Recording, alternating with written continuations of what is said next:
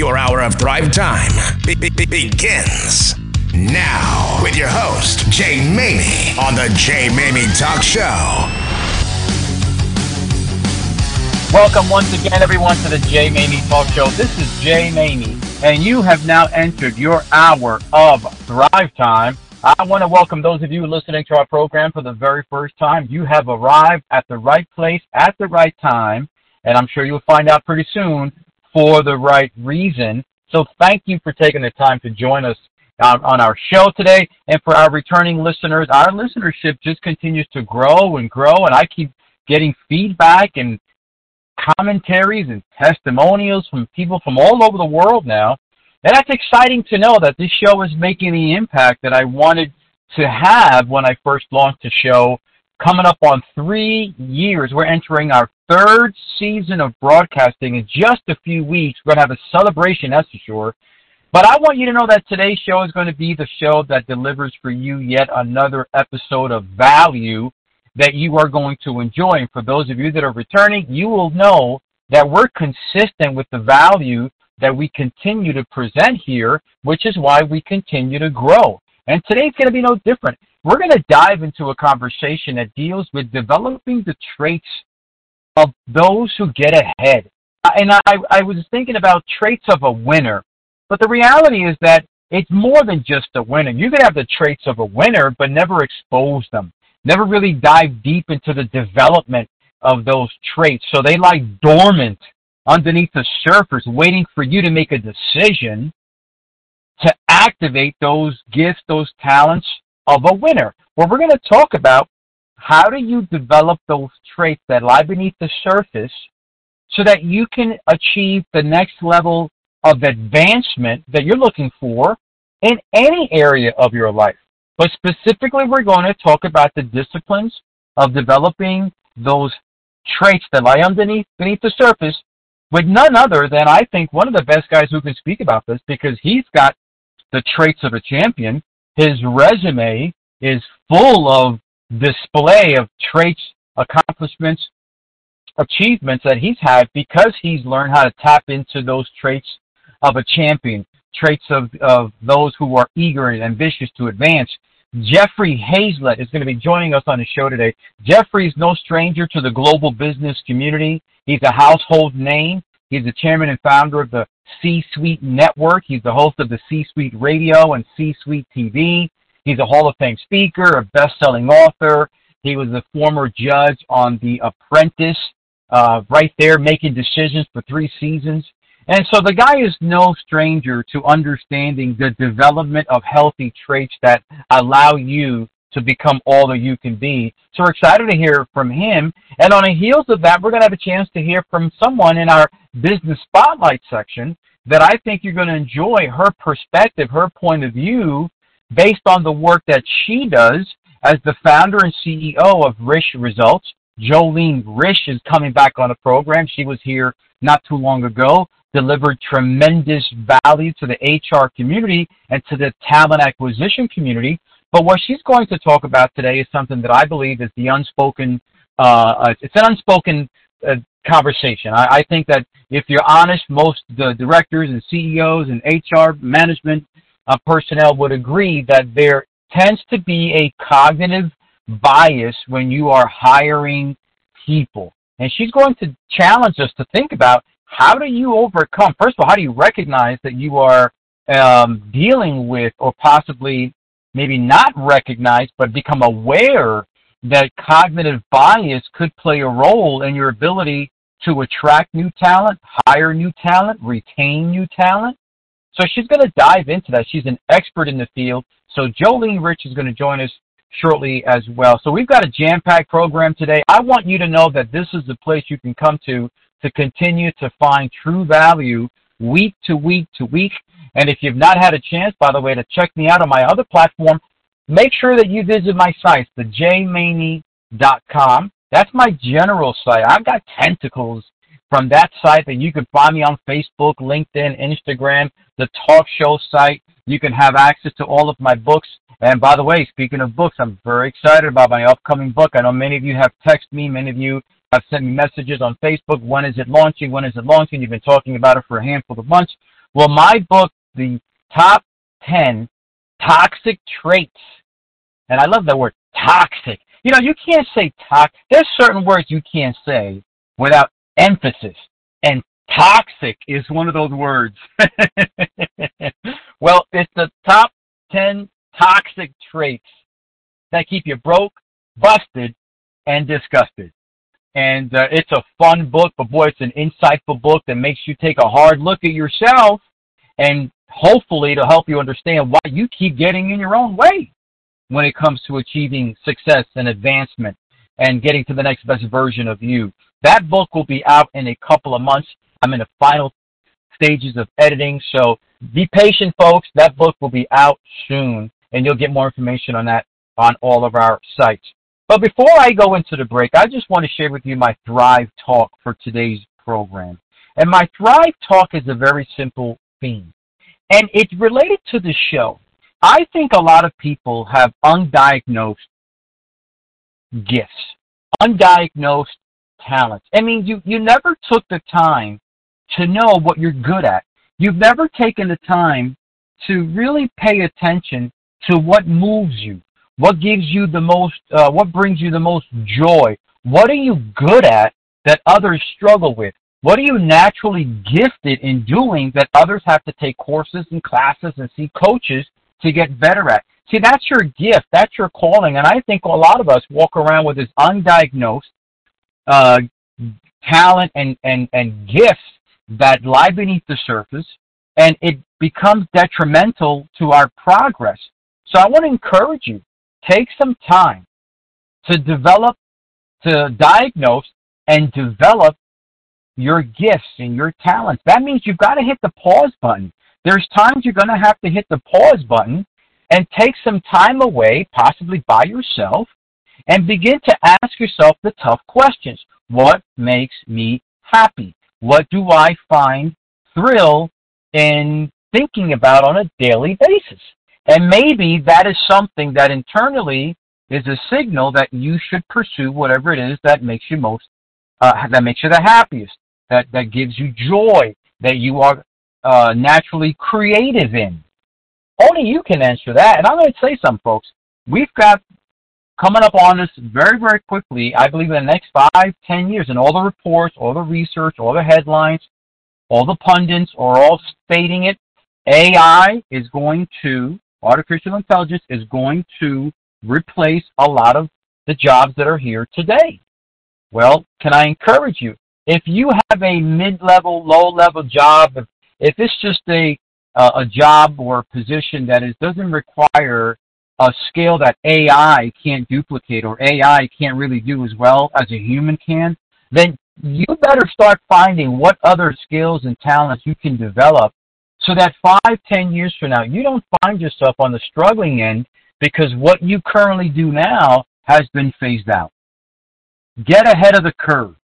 And you get ahead of the curve by knowing what you are naturally gifted at that can bring value to the world, and then pursue that with relentless pursuit, with a hunger and a desire like you've never had before. And I can promise you, you'll arrive at a place that you'll be happy, you'll be grateful that you did that, but you're going to see the world in a whole different light. And a lot of the things that maybe you're not experiencing right now, you'll begin to experience. Go dig deep. Find out what you are good at.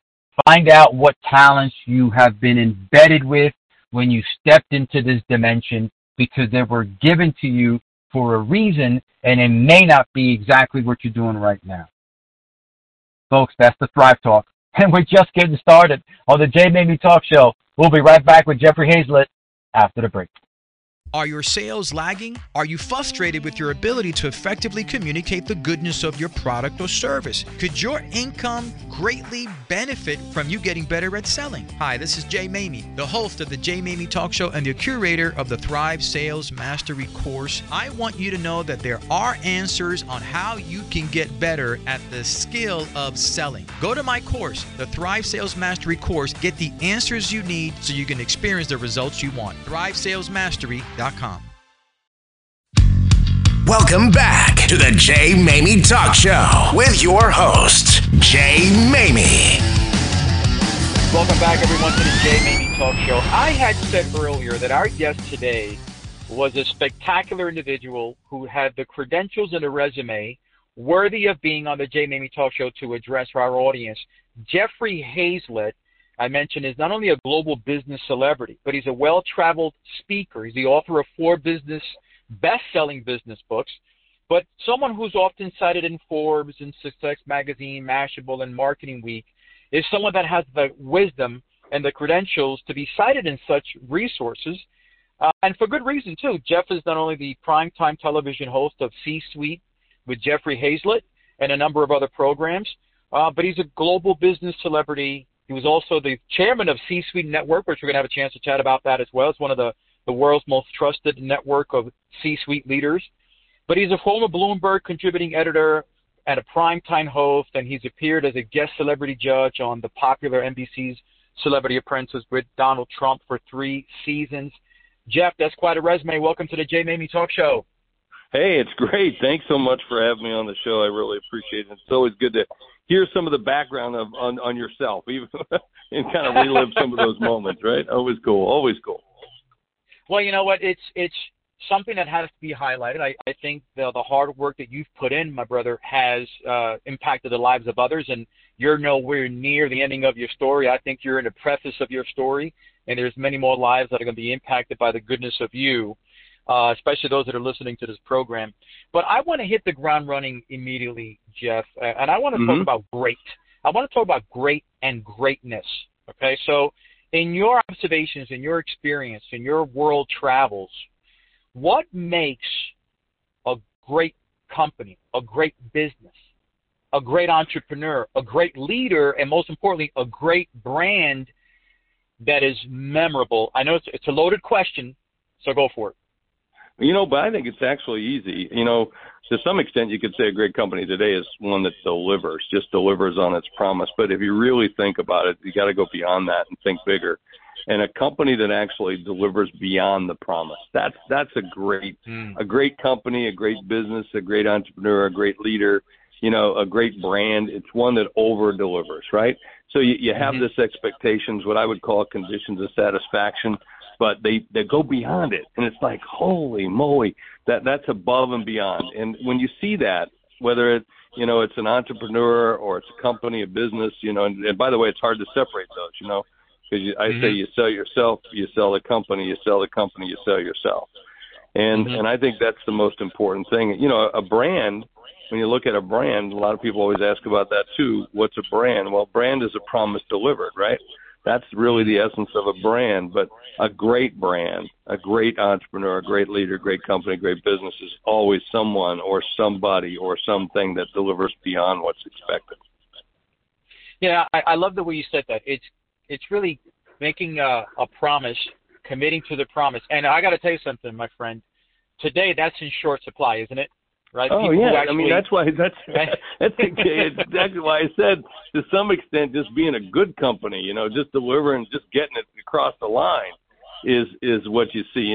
I was in a restaurant this weekend for the first time in literally for years where I saw so many wait staff. I saw more people running around than normal because we're so used to having, quite frankly, shitty service, a less than memorable experience. And here I was, and I'll give the kudos to the restaurant. It's called First Watch. And they had so many staff, and they were just geared up for it. And, of course, it was still early in the day, but nonetheless, they had everybody there. And it was just, I remarked to the manager, I said, this is amazing to see this many people here working. I don't know what you're doing, but keep doing it, I like that because the whole component of delivering on a promise is, number one, you've got to have the confidence that you can deliver, right? So don't make the statement or promise or commit to something that you already know in your heart whether your desire to make that commitment is less than, or you don't have the resources available to make that commitment come to pass. And something as simple like a restaurant. I know First Watch. It's a great place. I eat there too, by the way. You walk in there, number one, you're going to get service and you're going to be treated properly, and they're going to deliver on the promise of good service and good food. And you're right. That in itself makes someone memorable, right? Just delivering on their promise. So pure wisdom. Sometimes there's so much wisdom in the simple things, and yet we overcomplicate it, right? We should listen. We should listen to our grandmothers and grandfathers and mothers and fathers, because they give some pretty practical advice. And if we just followed some of that stuff, we'd be a lot further along, and not only just in our businesses, but certainly in life. You're funny you mention that, because in one of my books, I talk about my mom. My mom passed away, but she lived to be 88 years old, and she says back in her day, if you shook on something, if you shook and you made a promise, that other person who shook that hand and made that commitment, you didn't have to second guess whether or not they were going to deliver.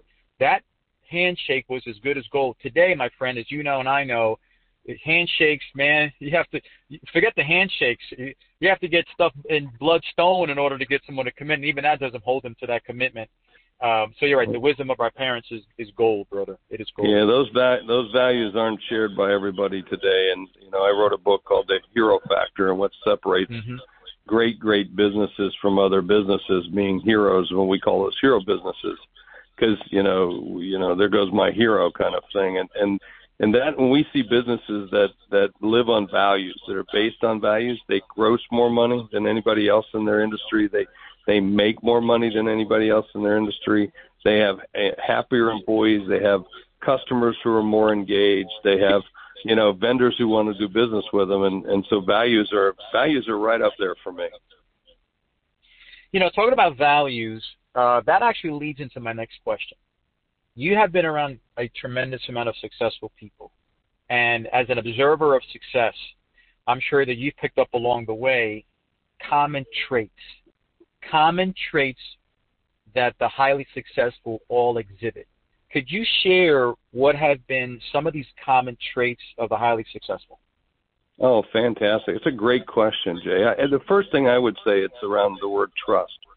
And when you look at trust, you really need to break it down into, a couple of different pieces. First of all, is the person or is the company that you're dealing with, are they trustworthy? And what do we mean by trustworthy? The first thing you're gonna really evaluate is their sincerity. So that's the first one.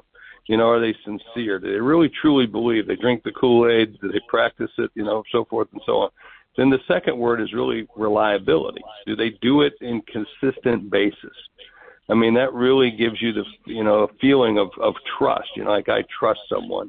I trust that brand. So they're reliable, they're sincere, they believe it. And the third thing is they're competent, because you can have people in your lives who are reliable but not competent. They're going to screw every time they do it, they're going to screw it up.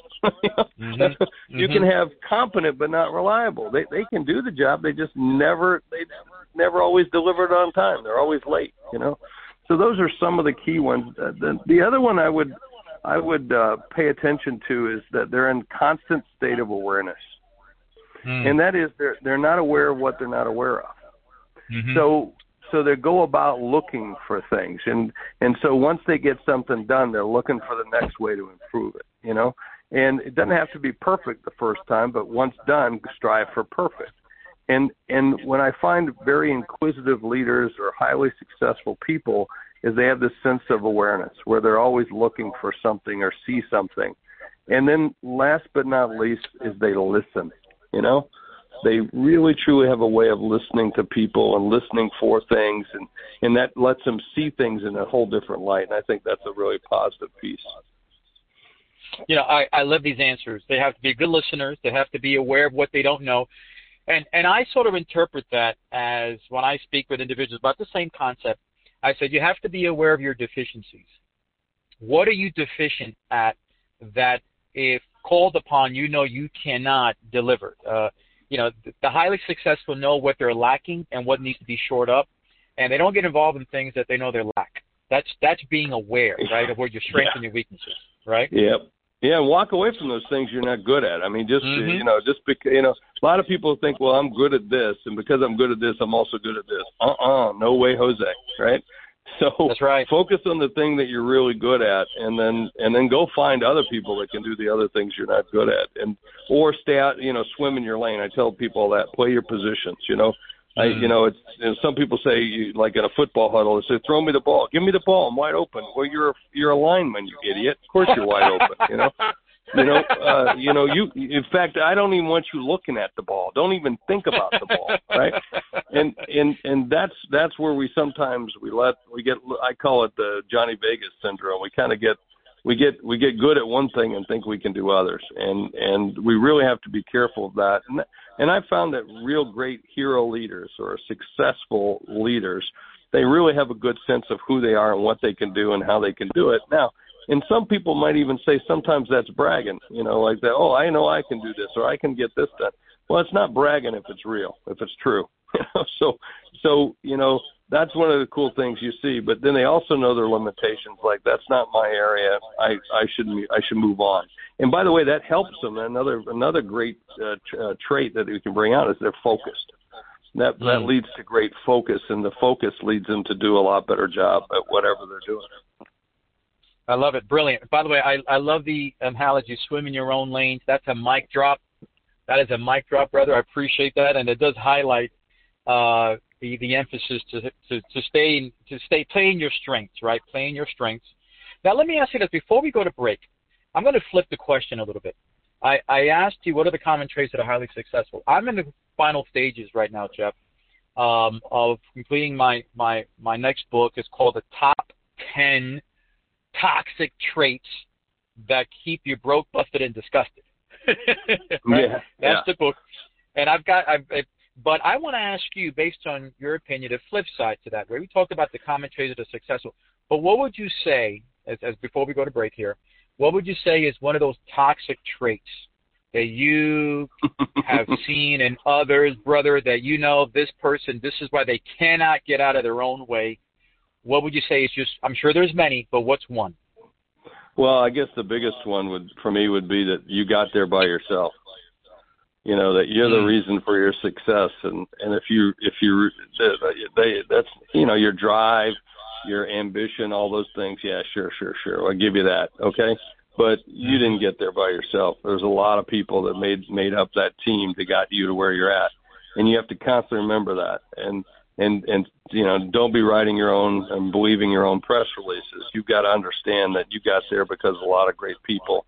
And you got to remember to, I think it was Kevin Spacey. He said, when you make it to the top, you got to remember to send the elevator back down for a lot of other people.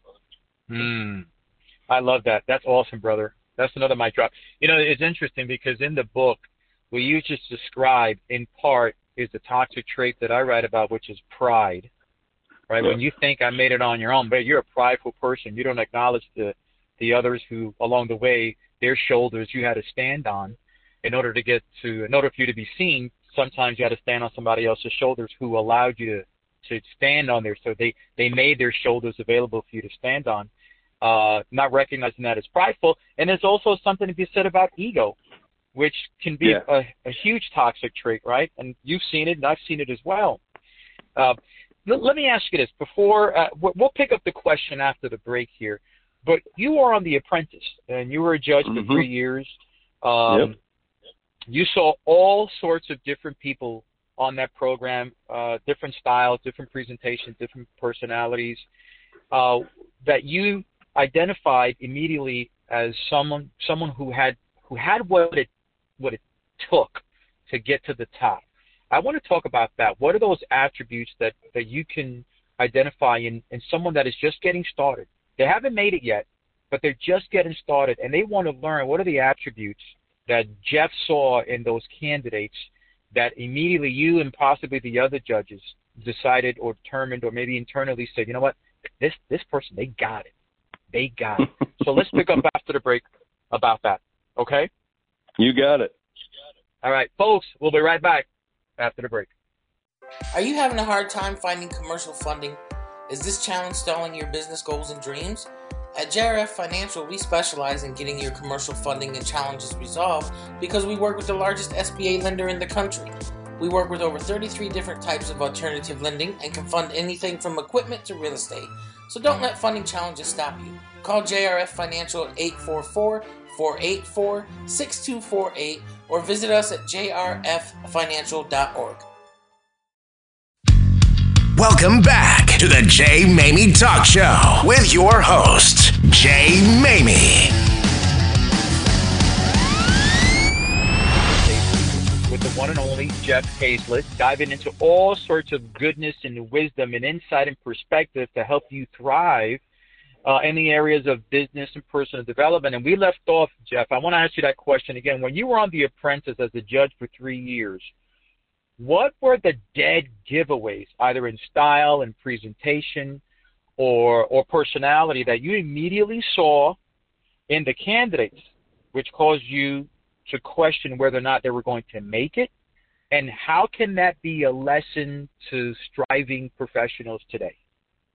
Well, it's a lot of different things from different people, because every person's got their own personality and they got their own styles, right? But you'd see, somebody like Joan Rivers, who I just absolutely adored and fell in love with, and she became a good friend. And you see grit and determination, no matter what it was. And she had to be in her 80s at the time she was on that show, maybe 70 something, but I think it was 80.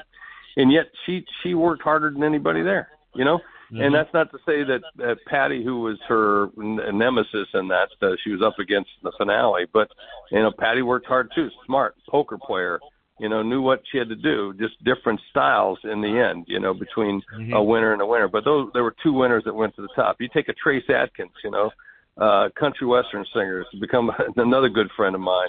The guy was just, he's a country boy. He used to work in a paper plant. And he's been shot. His ex-wife shot him. He's like, but man, that guy just rolled up his sleeves. He didn't care what somebody needs coffee, I'll go get it. He would do the things he needed to do to get it done, but yet his leadership style came through. And then, like Pierce Morgan, you see Pierce abrasive, in your face, but smart as the dickens. But what Pierce did better than anyone was listen. And then you take a Gene Simmons, Kiss fame. Gene didn't listen, thought he knew better, and in the end got fired, So all those kinds of things. But yes, they, great leader in his own. Each one's still a great leader. What they do and how they do it just doesn't always apply to teamwork and then winning in the end, And that's what you're always looking for, is like, like one of the things Pierce did, which I thought was brilliant, he, Lennox Lewis, Trace Adkins, all those guys that were on that team at the time, they saw what we were trying to do with the Kodak product of really up against somebody else in a real tough fight. Gene and his team, kind of painted it as the Kodak world, which was the old Kodak, and we wanted the new. So it was like, it was so easy to be able to see the difference of what we wanted and what they played to. So collaboratively speaking, with all those experiences from 3 years, you've got someone that is launching their business today, or they want to make an impact in a corporate setting. Maybe they're not a business owner, they're an entrepreneur, but they want to be the best damn employee that a company has. What should they bring to the table? Cut right to the chase. What should they bring to the table that's going to separate them from the rest? The true grit to get it done. This isn't some fake game. This is real stuff, right? And a lot of people think business is a certain way when it's really something altogether different. And they like to think about the business lunches and this and the retreats and this and 40-hour weeks. I've never seen a 40-hour week. I'm here. I'm in my 60s. I'm working on another startup with a multi-million-dollar network. I'm in here at 6:37, and I'm the last one out. That's what you have to do. And and last weekend I was blowing the parking lot because it needed cleaning. Whatever you got to do, you do, right? And I think that's what you want to know, is be realistic about the money and the time and the things you're going to have to give up, because you're going to have to give up a lot if you're getting it started. But the rewards are great, and you can make it happen. The key is for you to be one in those once in a blue moon. And usually what carries that once in a blue moon that makes you that unicorn, that makes you that successful business, is the true grit. It's the realization, if the toilets need cleaning, you're going to clean them. The only person that's responsible for your success is looking back in the mirror every single day at you. I love that, Jeff, because you paid the price, right? And you're in your 60s. You've got a new project you mentioned, and you're starting.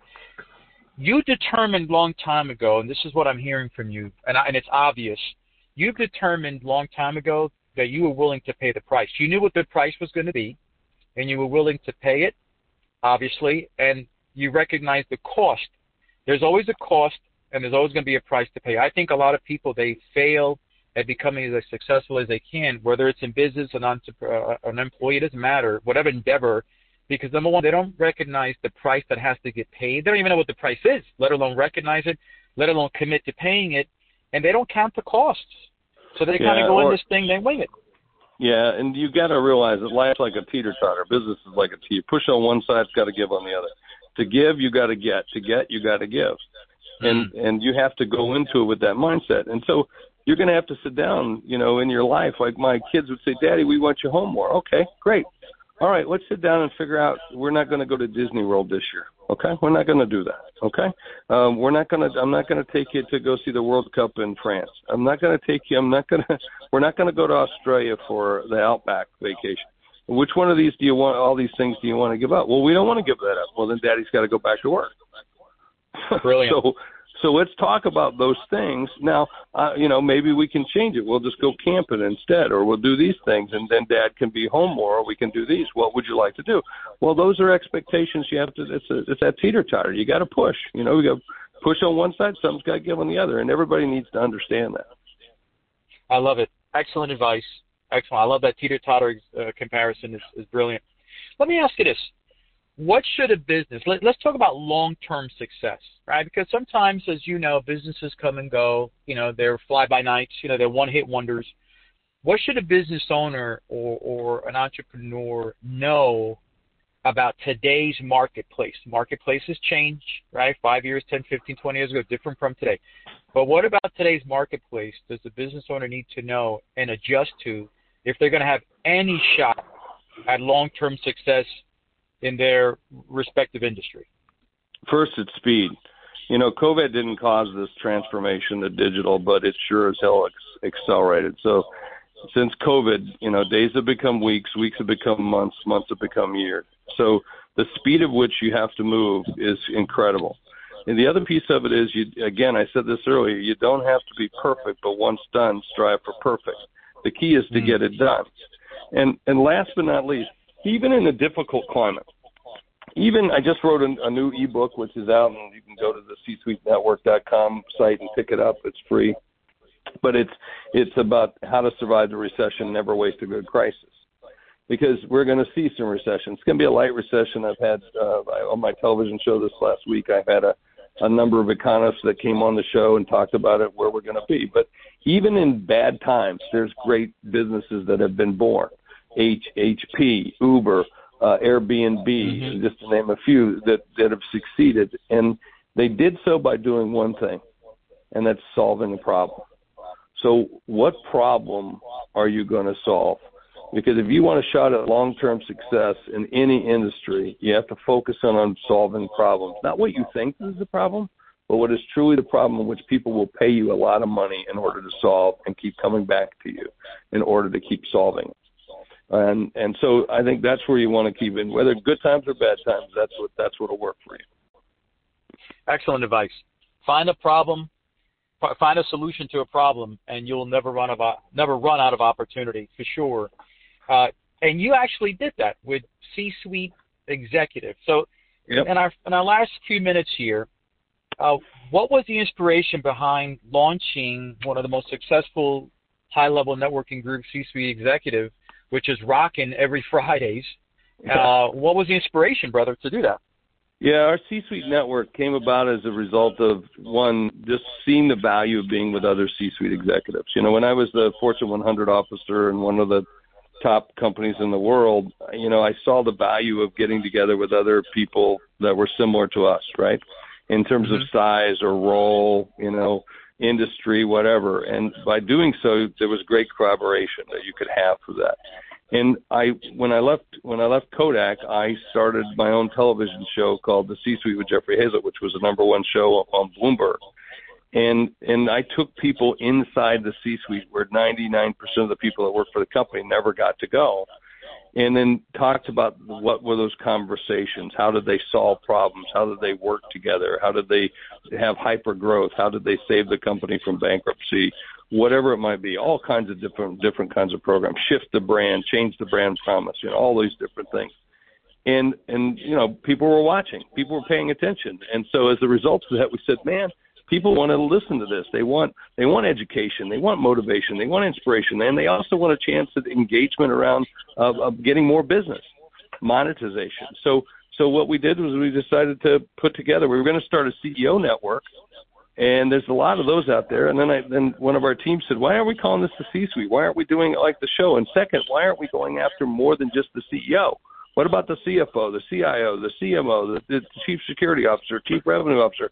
And there was a lot more of those around than just being CEO. So we said, you're right. It takes a team, And so we started the C-Suite Network. That night, we changed the logo and signed up. Instead of we still own the CEOnetwork.com. We changed it to CSuiteNetwork.com overnight and relaunched it, changed the press release, and that was history. Where could someone right now plug into your Friday afternoon get-together? Yeah, they're very, very different. Yeah, celebrate, exactly. And it's global. I know that anyone from anywhere can really chime in and be a part of it. In our last minute or two, where the information on your program, Jeff, obviously the C-Suite networking, where can people track you down? And we're going to put it up on our site anyway. Oh, that's great. Thank you. You can find it at C-Suite Network, so it's C-Suite, S-U-I-T-E, network.com. And there you can go and you can find the C-Suite Book Club, the C-Suite TV, C-Suite Radio, our podcast network. We've got over 450 podcasts there. Tons of TV shows, C-Suite Book Club, C-Suite Loans, our marketplace. Everything is there. You can find everybody. And you'll find events. So click on the events and find it. We have over 400 events this year. Friday nights is a place for everybody to come together. Like pre-COVID, we used to get together and stop off at a pub or a bar and meet up with our friends, and we'd share stories of what happened during the week. Maybe we gave each other a high five or a pat in the back because it was a good week, or maybe you gave somebody a hug because it was a really crappy week. Well, that's what Celebrates is, a chance to come bring wine to water to whiskey and get together and, again, have a little motivation and some inspiration, some education, and we break down into tables, into rooms, just like you're sitting at a pub or a bar, and you get to meet new people, and then we come back, share, go back, and we always have a secret guest, like we had the CEO of WD-40 on the other day. We had a QVC television host on the other day. We had the former CMO of Walmart on a couple weeks ago. So, these are the folks that we have come and join us. You never knows who's next to you in the square next to you. Could be a billionaire, could be a new startup, could be someone who's having a tough day. And it's a place for us to come together and just, be friends and to help each other and work together. And everybody's job is to come give a give. So your job is to bring something to the table, just like you get together for Thanksgiving, you bring a hot dish. Well, here you bring, hey, I can do this for you, or I'll do this for you, and it's a chance to get together and mingle. And it's great. Well, Jeff, I appreciate everything you're doing for the business community. You are certainly walking in your alignment. I know that as I said earlier, this is just the first chapter of the long library, the long list of content and chapters that are still remaining in your life for the world to experience. We appreciate you being on the show, brother. Well, thanks for having me. It's always a pleasure. Folks, we'll be right back after the break. So you've built a successful business? Now what? Transform your successful business into a valuable business. That's where Dumont Capital Partners comes in. We've built a step-by-step process designed to drive up your business's value and give you back control over your time. Whether you want to sell for a premium or just know that you could, Dumont Capital Partners will give you the life and business you deserve. Contact us at valuebuilderus.com. That's valuebuilderus.com. Welcome back to the Jay Maymi Talk Show with your host, Jay Maymi. Welcome back, everyone, to the Jay Maymi Talk Show. In studio, I'm excited to have a returning guest, Jolene Risch. Jolene Risch is not only the brainchild behind Risch Results, but she helps organizations find the talent that's experienced and customizes talent searches. And she does that every single time, which is why she is the go-to person in this industry. But she was on our show last month. She provided tremendous value. Our January program was all about empowering women, and she just knocked it out of the box. So we're going to have her back again today and again the following month. I got a feeling she's going to be a regular on this program. So Jolene Rich, welcome back to the Jay Maymi Talk Show. Thanks, Jay. Happy to be here. You know, you mentioned something in our initial broadcast when you first came on that caught my attention, and I wanted to revisit that because that alone was a conversation that needed to be heard. Especially our show today is focusing on talent and executive talent and how do you find the best people. And, you know, our prior guests have spoken about that. So bringing you on to chat about unconscious biases is so important. But I want to ask you first, you know, how do you find the best talent in order to build productive teams and while dealing with this unconscious biases? And describe what unconscious biases also, please, for our listeners. Yeah, I mean, that's a great question because we have to start with a definition because we all have unconscious biases, right? Mm-hmm. It's our biology. It's how we were created thousands and thousands of years ago when we needed to be afraid of something or someone that was different. But that's not the case anymore. Yet our biology is still sort of talking for us, not to mention our experiences growing up, Mm-hmm. our environments growing up, what we've learned in school or in our families. It all happens. It all goes into what becomes our unconscious biases. So let me ask you, on one hand, right now, we're reading about layoffs. And unemployment is at 3.5%. Companies are still struggling to find the right talent, even though you drive around and you see hiring people signs all over the place, but there's still a struggle to find the right talent. Why is that? And what's getting in the way of finding and hiring the best talent?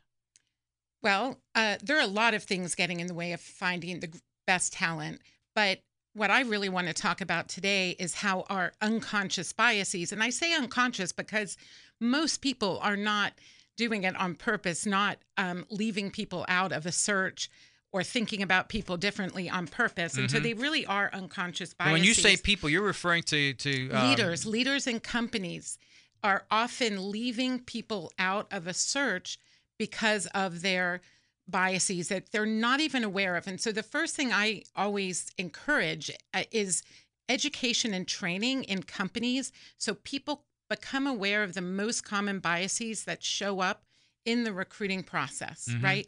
And there are many experts in DE&I. You've maybe had some on the show. There's, Michelle Bogan, Cheryl Orr. These are great people to be giving training to people on unconscious biases and what shows up in the workplace. But it's the only way that you're going to be aware of it so that you can hire better people. Okay. So, the 4 types of biases that come up the most often, right? And there are so many, but one of them, for example, is called the halo effect. When someone walks in the room and there's just something about them, they remind you of somebody great. And so from the moment they walk in the room, you only have positive feelings about them, or they went to your school, something like that. It's really hard to look at people objectively when that is the first thing you think of. But imagine the opposite, because the opposite happens also. Someone comes in, oh my gosh, they remind you of your ex-boyfriend or ex-girlfriend or an ex-boss who, treated you terribly, or they go to the school that you couldn't stand, the football teams played against each other, whatever it is. It's usually more complicated than that. And then that's your feeling, even if you don't realize it, you have that bias inside as you are asking questions and going through the recruiting process. And the most common we hear of all the time is like affinity bias. So when you ask the question, how do we find great talent? My answer is cast a wide net. Don't only look in your network, because if you only look in your network and only look at the school you went to or the company that you came from, you're going to be missing out from people who have different experiences, who come from just a different environment and bring something different to the table. Because we know, and there have been studies that have shown that the more diversity there is in a company, the better the company is, and there's more productivity. McKinsey reports, Bloomberg has reported, many, objective organizations have shown that when you have a company and you have teams with people from different experiences, they're more productive. You hit something that's struck me as fairly obvious, because I recall it was about 2 weeks ago. I was interviewing someone for an opportunity and also for one of my companies, and a sharp individual, and he has shared with me that he couldn't figure out why his last interview didn't go well, and he was searching again. He come to find out that he heard from the person who had introduced him to that employer that the employer didn't choose him, not because he wasn't qualified, but his mannerisms reminded him of a salesperson who sold to him, I think it was a car that ripped him off like a year ago. So immediately, this person who I was interviewing didn't even stand a chance, regardless of what was on his resume and his qualifications. It's crazy. Yeah, amazing. And imagine now, and so you brought up a good point. It's kind of confusing out there. We're hearing about all these layoffs, although most of the layoffs are happening right now in the tech industry and larger companies, okay? Right. But yet still we have record low unemployment, 3.4%, like you said, right? So companies are still struggling to find talent. The companies I work with most are small, mid-sized companies, and they might not have the reputation, right? So they need to be able to find talent in different ways, right? And so by just addressing our biases like that situation, he could have probably had a great person on his team. I agree. But it's just, boom, all of a sudden you're like, nope, can't have this person, reminds me of somebody else. I thought to myself as I was listening to this fella, and I felt bad for him, but I thought immediately, well, sucks for the other guy. I got a good one. Right, exactly. Right. And so that's true, because companies that are open to learning about people and learning about their experiences and having a fair recruiting process, that's something that we should talk about, because, often what happens in the recruiting process is, first impression, that's one thing. Well, before we get into the recruiting process, because I got a lingering question. Yeah. Because I can almost hear my listeners. They're saying to themselves, if there's a leadership person out there, director and hiring manager, who's thinking to himself, you know what? How do I even know if I have unconscious bias? Because if it's unconscious to me, it's something I don't even know that I don't even know. So how do you, if you're serious about hiring the right people, right? How do you now, knowing that, hey, I could be experiencing unconscious, how do you even know that you're experiencing it? What's one of the most important leadership traits? I think self-awareness. And I think the process to have better self-awareness is often just asking yourself those questions and being aware of the biases that you might have by kind of turning it around and saying, am I thinking something? There actually is an assessment you can take, and that Harvard Business School created, and it actually shows you biases in a whole bunch of different areas. Wow. Age, race, all these different areas. And I'll send you the link for it, but there are ways that you can tell if you have biases, but most important, self-awareness. That's amazing. Age that's another bias, right? We forgot about that one. Race, and all sorts of it. But you were making a point. I didn't mean to interrupt, but I just wanted to clarify, how people can recognize whether or not they're unconscious about something. But you were making another point that was really interesting. Please go. Yeah, I was talking about how to create a recruiting process that's more fair, and really in a time where it's so hard to find great talent is going to help you find better talent. And so it really is about, okay, what are you doing in the recruiting process? Let's start with the questions. Are you asking different questions to every person who walks in the door, or the same questions, right? That's number one. You have to make sure that your questions are the same for every single person. Now why is that important? Because it goes right back to, often what we do is start asking questions that have to do with our agenda versus the job. Got it. And we need to stick to what the job entails to know if the person can do the job. That's a great point. Excellent. Please. Yeah. The other thing is, a lot of times we have a panel interview, but interestingly enough, what shows up on panel interviews is conformity bias. That means For example, if you're on a panel and you're the owner of the company or you're the president, and then you have 4 more people on the interview panel and they're at a lower position than you, if you say the first thing on your mind, it's going to be really hard for other people to say what they think. So what you need to do is either make sure that everyone is writing down what they think and go over their answers afterwards, or have each person be responsible for a different part of the interview. This person is responsible for, the technology requirements. This person is responsible for fit. Do they have the right values to work in my company? This person, and on and on. And that way, you each are looking at a different part of it, and so you can have a better conversation. Where do you find then, just in that alone, when you have panels, obviously, panel interview can be great or it can be disastrous. Is there usually one person in that panel that is struggling with unconscious bias more than the others? And if so, why even bother having a panel interview then? Why do companies do it? Well, I think the reason they do it is because they want more people involved in the decision-making process. And sometimes it can be great. I think the candidate needs to be aware of what's happening. The candidate needs to be prepared for the fact that there are going to be 3 or 4 or however many people that are talking to them. Mm-hmm. And they should also be aware of the structure. So I think that's the fair way to do it. But it's also a way for, if you don't have a lot of time, for everyone to be in the same room at the same time versus taking 20 minutes here, 20 minutes there, Makes sense.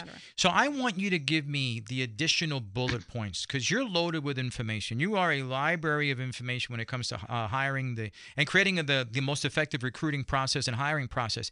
You've got about 6 or 7 more bullet points. Let's go from, because I know they're spectacular and hiring managers should hear this. Okay, so in terms of how to create a fair recruiting process, we talked about asking people the same questions. Also, look at your job descriptions. Are the job descriptions including words that might target a certain person and keep others away from it? And that's a whole other type of, you can do Google searches about that. Also, adjust your search parameters to include potential candidates with strong transferable skills. All these people that are being laid off from tech companies, they have a lot of skills that can be used in any other project management skills can be used in the construction industry. The IT skills are needed everywhere. Healthcare needs them. So we have to think about not just transferable skills, but also transferable experiences. And then finally, I would say to expand your search and cast a wider net outside of your network.